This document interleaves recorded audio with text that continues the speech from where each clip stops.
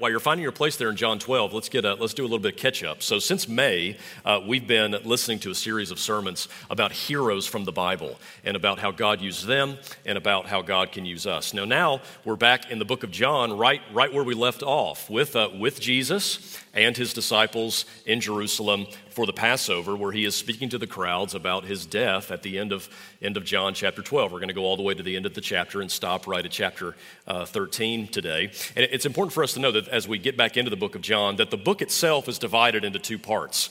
The first part is chapters 1 to 12, and then the second part is chapters 13 to 21. And so the passage we're going to consider today, chapter 12, verses 34 to 50, is something of the conclusion to this first half of the book. It's not the end of the book of John, but it is something of a conclusion to it. And so John has final words for us, very important things for us to hear as we get back into this great book that has so much to teach us about Jesus and is here to help us put our trust in Jesus, and that by believing in him and continuing to believe in him, we find life in his name. So it's going to be important for us to hear all of it. And so if you found your place there, would you please stand? We're going to give honor to God's word. And I have behind me Seth Placencia. Seth is one of our interns this summer, and he's going to read God's word for us today so that we can hear it and be ready to study it.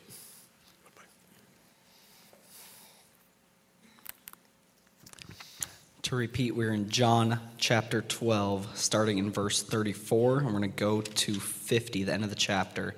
I'm going to read. How about you guys follow me along, either on the screen or in your Bibles in your hand. Starting in verse 34. The people answered him, "We've heard from the law that the Christ remains forever. And how can you say, 'The Son of Man must be lifted up'? Who is this Son of Man?" Then Jesus said to them, "A little while longer the light is with you.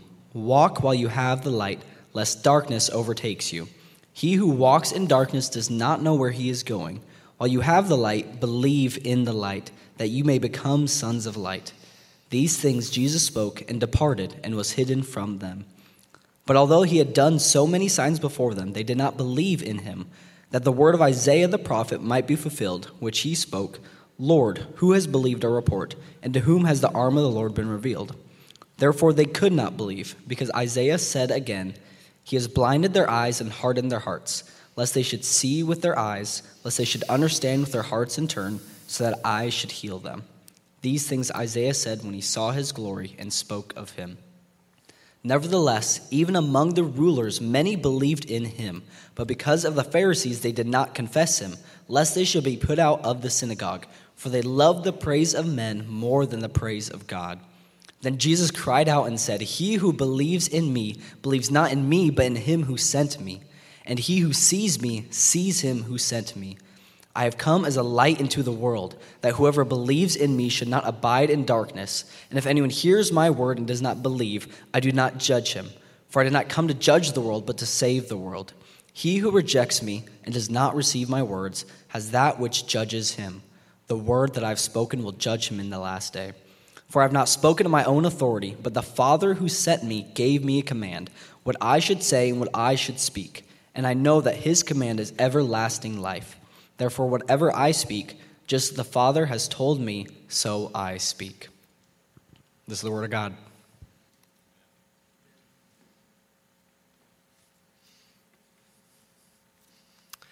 Let's pray together and ask for God's help. Father, we're so grateful for your word, and we're grateful that we can gather together to study it. And Lord, in every message, there's so many things you want to say, but you just know you can't say all of them. So Lord, I just pray for grace for the speaker and for the hearer to hear what is most helpful, most encouraging, most effective, most challenging, most moving, and that your Holy Spirit would be our teacher to help us understand these final words. And so as we stand here now, we stand wanting to hear from you. And we stand knowing what Scripture says, the command from Scripture, what is within our responsibility to obey. That is, if we hear your voice, we should not harden our hearts. And we have it within our responsibility. We have it within our capability to believe Isaiah when he says, "Seek the Lord when he may be found." And so, Lord, would you grant us grace to hear your word and to apply it. In Jesus' name we pray. Amen. Amen. Thanks, everybody. You can take your seats. So as I said, we're back with Jesus at the conclusion of the first half of the book of John. And so think about it with me like this. So first words are important words. Moms and dads, you can think about the first words that your kids spoke. Those were important words, not because they were of any great factual concern, but just because they were your kids and you love them. But I think it's just as true to say that final words are important words. The last thing that someone says are important. If a family member is granted the opportunity to gather the rest of the family around their bedside before they pass and speak words, those are important things that are going to be said. And so it's just as true to say that first words are important words, but it's also true that final words are important words. And John 12, verses 34 to 50 is here as final words. It's something of this conclusion to the first half of the book of John. Now, there's a whole lot more to come. We've still got to go to chapter 21. But what's happening here is the end of the public ministry of Jesus. So for 3.5 years, Jesus Christ has been walking around and shining as the light of the world. He's been calling for people to trust in him and to believe his claims and to understand who he is, that he is the Son of God and the Son of Man. Well, that's coming to a close now. And John neatly packages his book. He's going to conclude this here. And then chapters 13 to 21 is just a different, Jesus is in a different place. He's ministering privately to his disciples, particularly in chapters 13, 14, 15, 16, and 17. And so we need to hear these as these last words. It's sort of these, John, do you have any final words from us about Jesus and about what it means to trust in Jesus? And what we're going to see today, I'll just kind of give you a breakdown of where we're going to go. There's a lot we're going to cover today, so you'll be really helped if you have your Bible open and just follow along. I think we can take these final words and divide them into 3 parts. So the first part will be verses 34 and 36, the tail end of this conversation with Jesus and the crowds there in Jerusalem on the final week of his life. The crowd comprised of Jews and Greeks. And he's speaking to them about his death. And he's going to speak to them about the kind of time that they have and sort of what's most urgent for them there. That's part 1. And then part 2, John is going to pause. The author of the book is going to pause starting in verse 37, going down to verse 43. And he's going to have us reflect on the overall results of the ministry of Jesus. What happened as the Son of God was moving in and around his own people, the Jewish people in the first century? What were the results of that work, and what can we learn about it today? That's part 2. And part 3 is this final summary, this climactic and dramatic summary of all the things Jesus has been saying up to this point, verses 44 to 50. Final words in 3 parts. And I think John has much to teach us today as we continue through this great book. So friends, let's consider first, as we catch the tail end of this conversation starting in verse 34, number 1, first, a final word John gives us about opportunity. John starts by giving us a final word about opportunity. Now, when we speak of opportunity, we speak of something that's available or something that is accessible. And what we learn and what Jesus is going to tell that crowd there and this crowd again is that he is available, that he is accessible, that for 3.5 years he has been saying things like, anybody thirsty? Come to me and drink. Tired of the darkness? Come to the light. Is anyone hungry? I'm the bread that can satisfy forever. And he's going to speak of himself again as the light of the world. Now, we start in verse 34 with a question from the crowds. And basically, it seems that the crowds are cluing into the fact that Jesus is speaking about his death. That's what he started doing in verse 20. He started speaking about his death. He spoke of it as his hour, as a lifting up, and as his glorification. And they have in their minds, particularly the Jewish members of this crowd, clearly have in their minds an understanding of a Messiah, a promised one from the Old Testament, as one who, he would do a lot of things. Die is not one of them. But it's very clear from the way Jesus talks throughout the book of John that he is a man born to die. In his own self-understanding of the reason he exists and the reason he has taken on flesh is to look at his sheep and say, not them, but me. And he would say that on the cross triumphantly and in a glorious way. That's why they say in verse 34, we have heard from the law, now that's a reference to the Old Testament, that the Christ, the Messiah, remains forever, how can you say, and they directly quote Jesus, the Son of Man must be lifted up? So they take lifted up as a death, as a death on the cross. So they're cluing in, whoever the Son of Man is, what kind of Son of Man would he be if he dies? Because Son of Man is a title taken from the book of Daniel, Daniel chapter 7, and it's a overwhelming vision of a worldwide cosmic ruler under whom all the nations bow. And the crowd clearly understands, okay, when you say Son of Man, what exactly do you have in mind? Because the Messiah, as we understand it, isn't someone who dies. He's a political, this worldly ruler who overthrows enemies. And this is why Jesus said, my kingdom is not of this world. He's just not thinking in their categories. Jesus' response is basically to say, verse 35, then Jesus said to them, a little while longer the light is with you. Walk while you have the light, lest the darkness overtake you. He who walks in darkness does not know where he is going. Well, that's obvious. If you're in the dark, you can't see anything. So Jesus says again, back what he said in chapter 8, I'm the light of the world. I'm everything the Bible has said about light finds its fulfillment in me. I am the only way out of the darkness of death and your sin. I'm the only way out. And the emphasis here, I don't think, in his response in verses 35 to 36, is as much on his identity as the light, but on their opportunity to believe in the light. Notice the language with me. Look again at verse 35. A little while longer the light is with you. Jesus, look at the end of verse 36. These things Jesus spoke and departed and was hidden from them. So Jesus is going to enact what he's saying with his words. Notice the language of verse 36. While you have the light, believe in the light. See, he's speaking of opportunity. While you have the light. And so the lesson is, the point he's trying to make is not, it is on his identity as the light, but it's more on their opportunity while they have time to believe in the light. And so the truth is that for that crowd then, and for this crowd today, and for any other person who is confronted with the message of Christ, when it comes to trusting in Jesus for eternal life, there is no time like the present. While you have the light, believe in the light. Now that's a time indicating it may not always be there.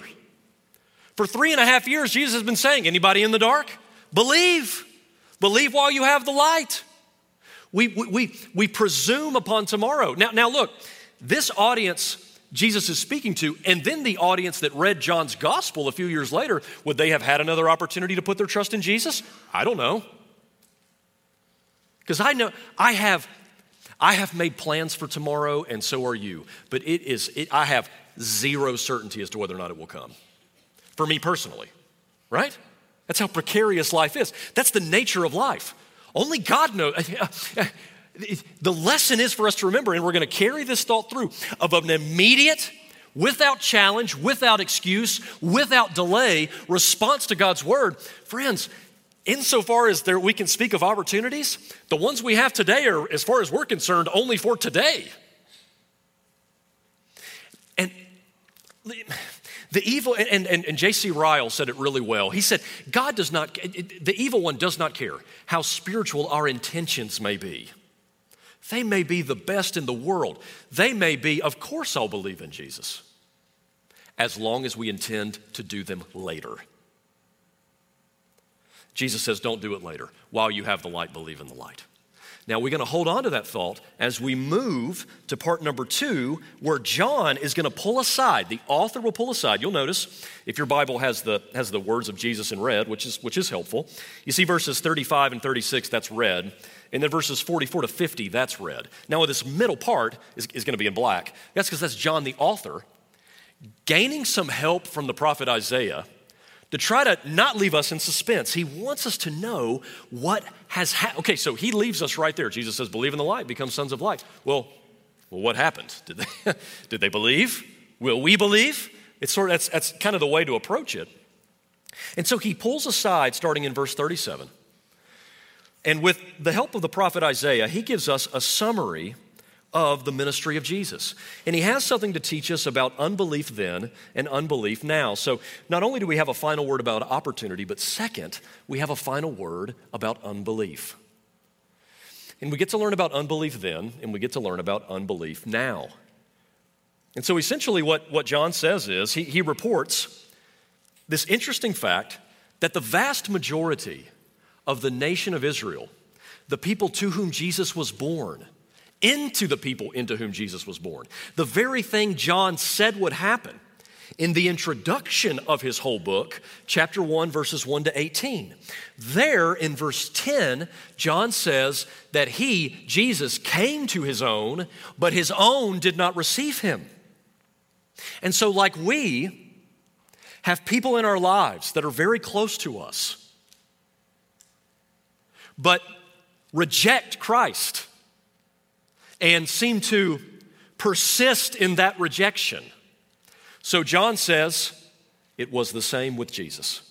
It's a historical phenomenon. It's a matter of history that Jesus Christ comes into the world as the Messiah with very different categories than the first century nation of Israel.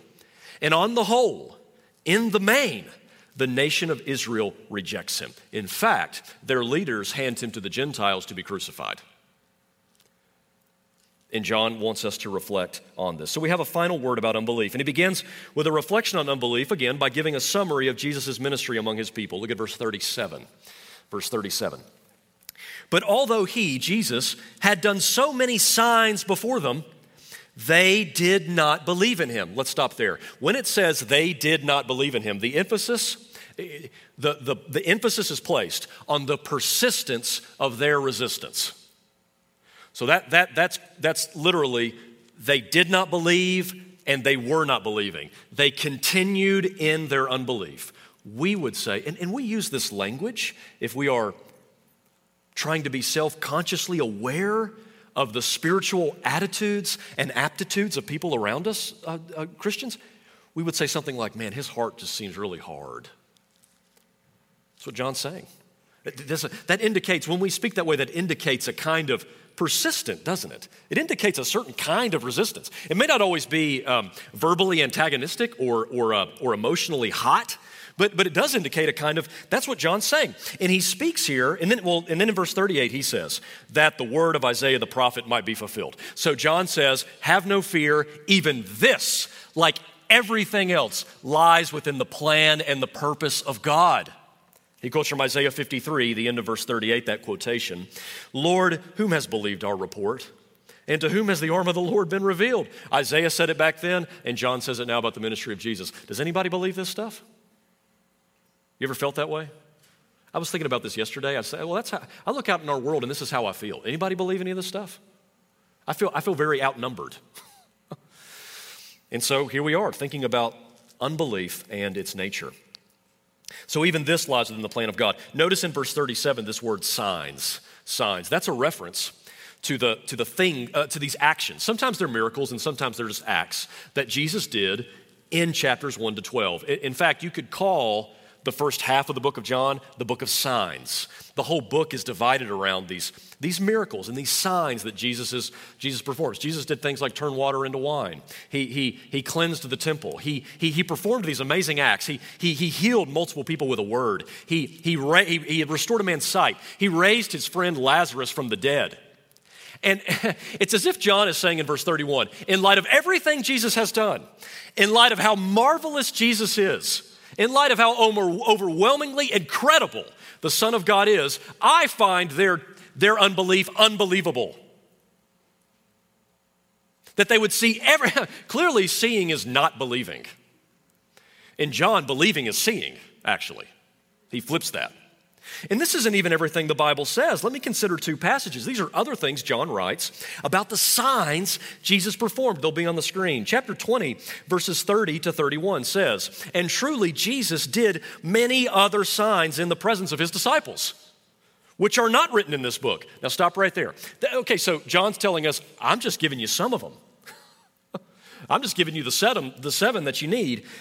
But these are written that you may believe that Jesus is the Christ, the Son of God, and that by believing you may have life in his name. And I love the way John ends this book. Chapter 31, verse 25. These will be on the screen as well. These are the last words of this book. And there are also many other things that Jesus did, which if they were written one by one, I suppose that even the world itself could not contain the books that would be written. The things Jesus did. John says the Library of Congress is not big enough to catalog the greatness of this man. And John says their unbelief is unbelievable.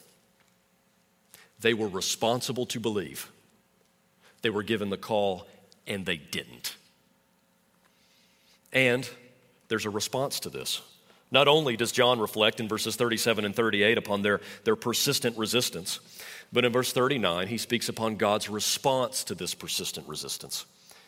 And so first, John, and the order is very important. We'll get to this in just a second, but it's as if in verses 37 and 38, John speaks of their self-hardening, their self-resistance. And then in verse 39, John pulls aside and he says, as we continue this thought, as we continue to be concerned about the nature of unbelief, he says that for them then and still continuing for people now, we see a pattern that God in his justice and in his righteousness is willing to look at a state of persistent resistance that looks like hardness of heart and to respond to that with his own hardening and to have his very hand in the consequences of that unbelief and to say, more of what you most desire.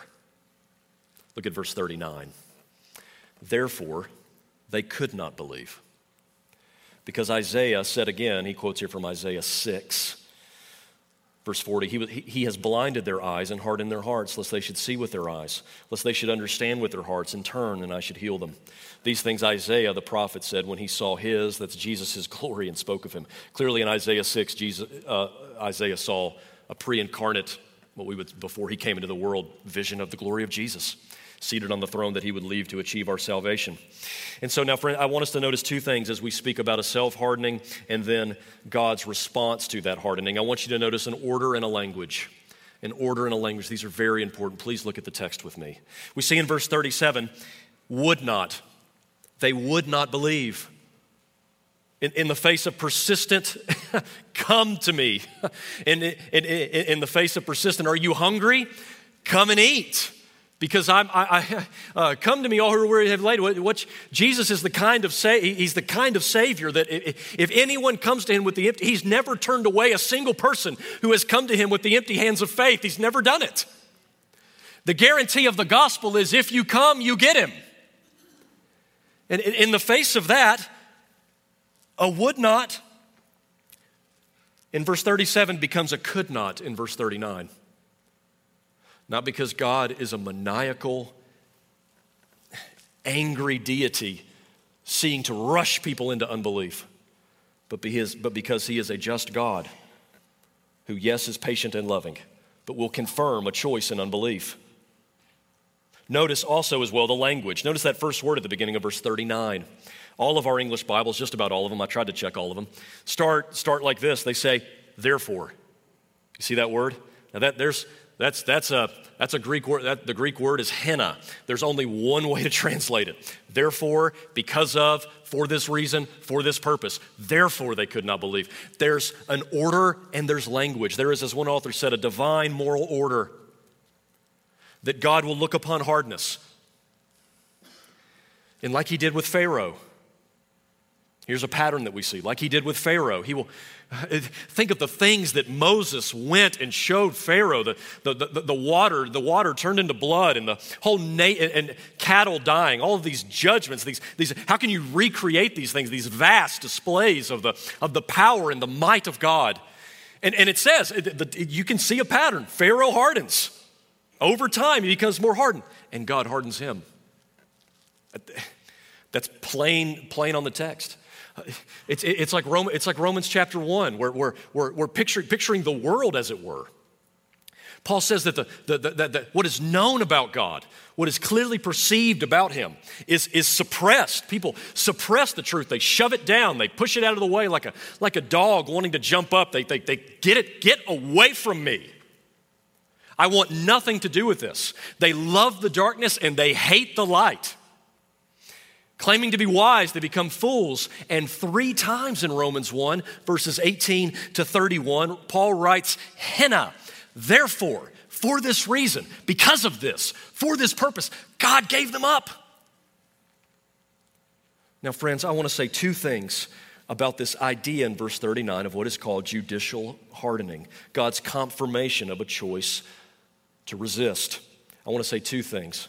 1, please do not, let us please not allow this truth to have us loosen our grip in any way upon the love and the patience of God. My friends, God is endlessly patient. For 3.5 years, and for however long you and I have been hearing God's word, he has been patient. It's a danger to pit God's attributes against each other.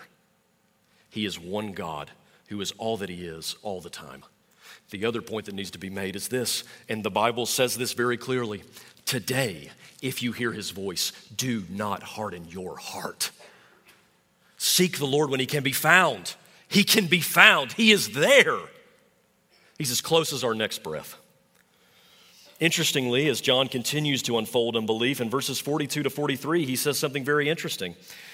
He continues to speak of the results of Jesus, not of the crowds in general, but of the rulers in particular. He says, even among the rulers, many believed in him, but because of the Pharisees, they did not confess him, lest they should be put out of the synagogue. Now, verse 43 is the indictment. For they love the praise of men more than the praise of God. Now, this is John continuing to unfold the results. What's so interesting about this, or not what's interesting, the question that comes up, I think with verses 42 and 43 is, well, is this, so John uses the word believed, so that may trip us up a little bit in verse 42. I think the immediate question is, well, is this the real thing? Is this real belief? I think the answer has to be no. Because for John, he actually uses the word believe in different ways. Like there is a way in the book of John to believe only in signs, to be only amazed by the things that Jesus does. But John wants us to know that there is a difference between amazement and acceptance. And that there is a difference, there's a kind of belief that stops short of, it goes into wonder, but it falls short of surrender. There's a vast difference between I think Jesus is a good man. Sure he did. Those are pretty cool things that he did. That is not, that does not sound like saving faith. Saving faith is surrender. And you know what else saving faith is? Here's the other reason I think this cannot be the real thing. Verse 43, they love the praise of men more than the praise of God. So they're hungry for glory and they seek the wrong glory. They're what's a stumbling block to belief? The opinions of others, right? They love the praise of men more than the praise of God. Boil it down, they're just really concerned about what people think. And that's a temptation for all of us. That's a very common temptation. And they'll believe, but they won't confess. These cannot be true believers because Paul would tell us that to be a Christian is to confess with your mouth that Jesus is Lord and to believe in your heart that God raised him from the dead. I remember talking with actually one of the missionaries that we ourselves support here at Grace.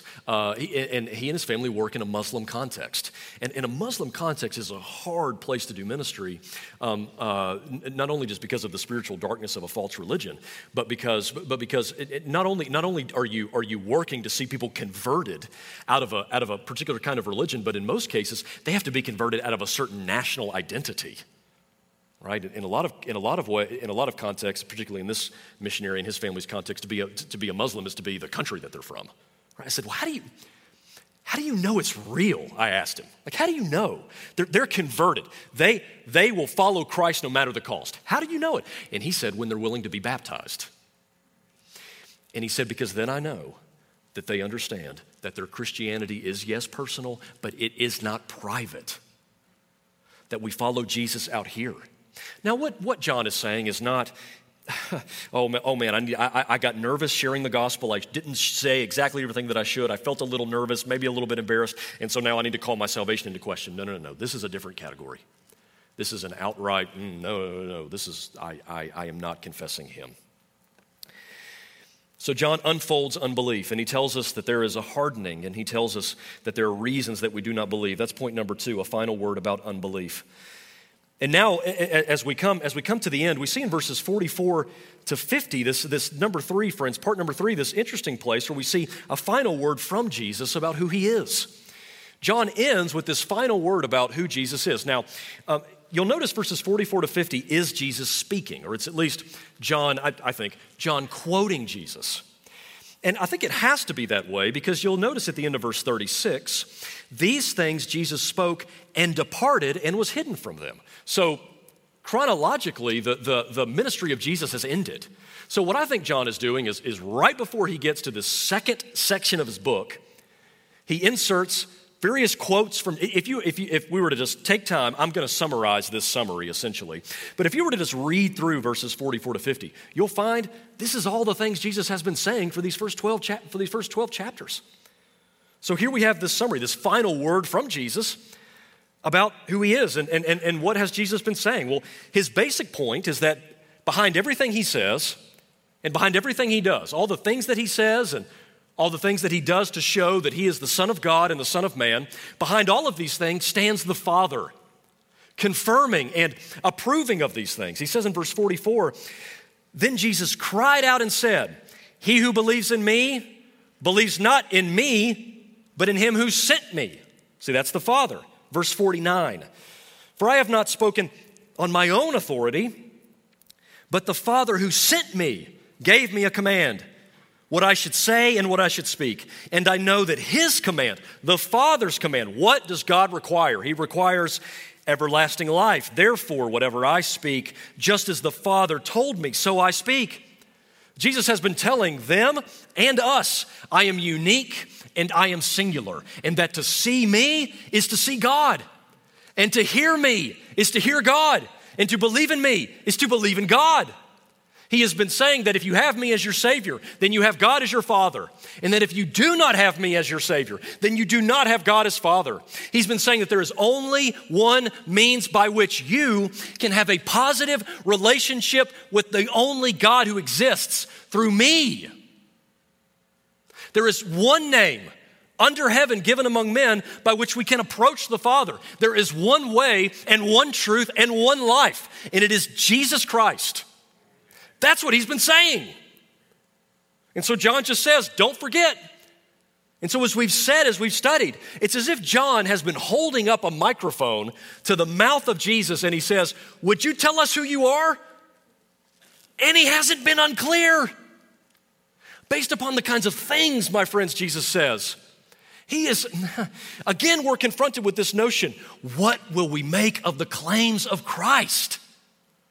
Will we embrace them for the first time and continue to embrace them with all our might? Because the kind of man who says the kind of things he said, you just reject him outright because you think he's a liar and so not a good man. Turn away from him and just mock him because he's insane, because no one says these things in their right mind if they're not true, or he is exactly who he says he is. He's Lord God Almighty. And when you just honestly consider the things Jesus says, I think those are your 3 options. What we can't do is ignore him. What we can't do is yawn at someone who says, if you see me, you see God. Today, if you hear his voice, do not harden your heart.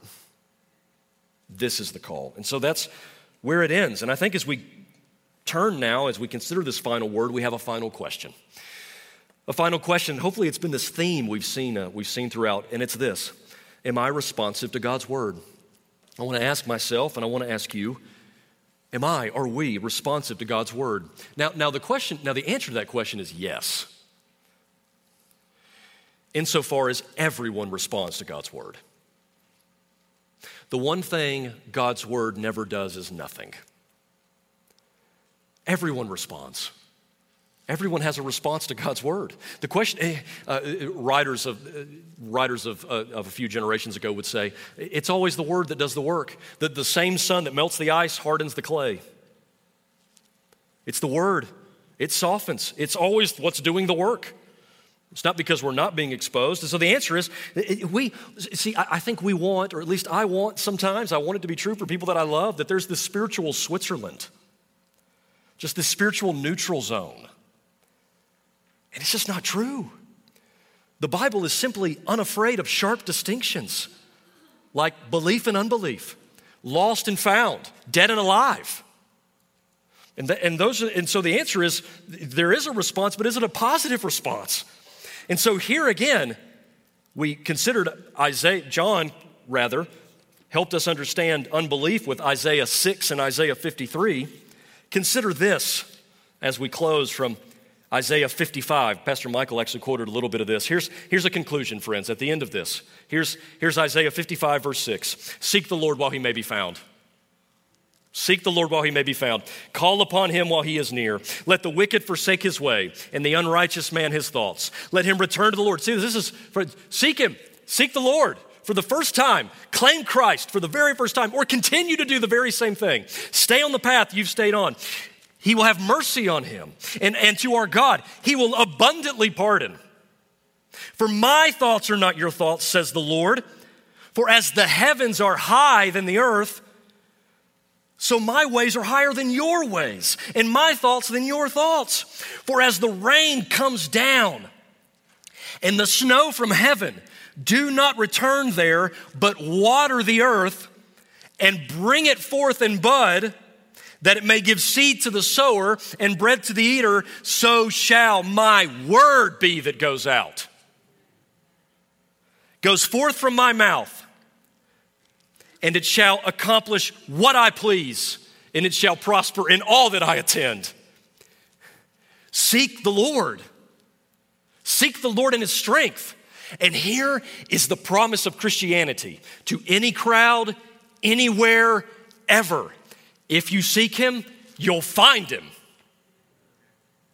Never has the God of the gospel turned away a single person who approached him with the empty hands of faith. He will not say, anyone but you. Oh, anybody but him. If you think that's what God would say to me, you are perfectly qualified to come to him. You have all he needs. You have need. So if you think, seek me, I don't think he wants any. I think I would seek him. I don't know what his answer would be. Please hear me. His answer is, you find me. And when you find him, what do you find? All you've ever wanted, all you could ever need, all you could ever ask for.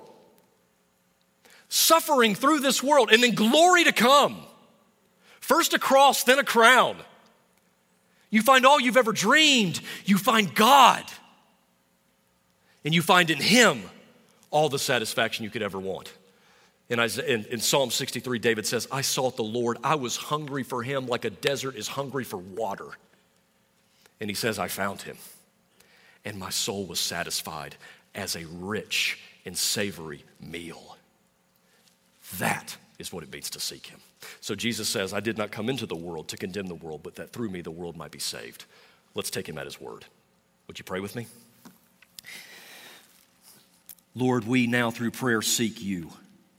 Lord, we'll leave sermons, or we'll leave Bible studies, we'll leave our community group or our discipling relationship, and we'll think, man, the Lord was speaking. He's talking to me. He's drawing me close.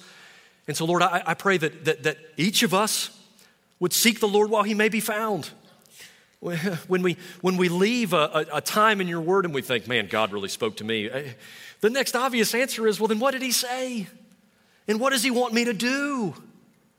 So, Lord, make Grace Church and our guests responsive to your word, now and forevermore, seeking the Lord, finding him. You say in Psalm 27, you tell us, I told you your face, my face seek. And David says, your face, O Lord, do I seek. We want to be a people who seek you, and so are therefore satisfied and hopeful and comforted and joyful, because every time we seek you, we find you. And we're only going to be better. We're only going to come out of the darkness into the light. And so, Lord, I pray that each of us if we hear your voice, would not harden our hearts, but say, speak, Lord, now and forevermore, as we continue to follow Jesus together. In his great name we pray. Amen. Amen, my friends.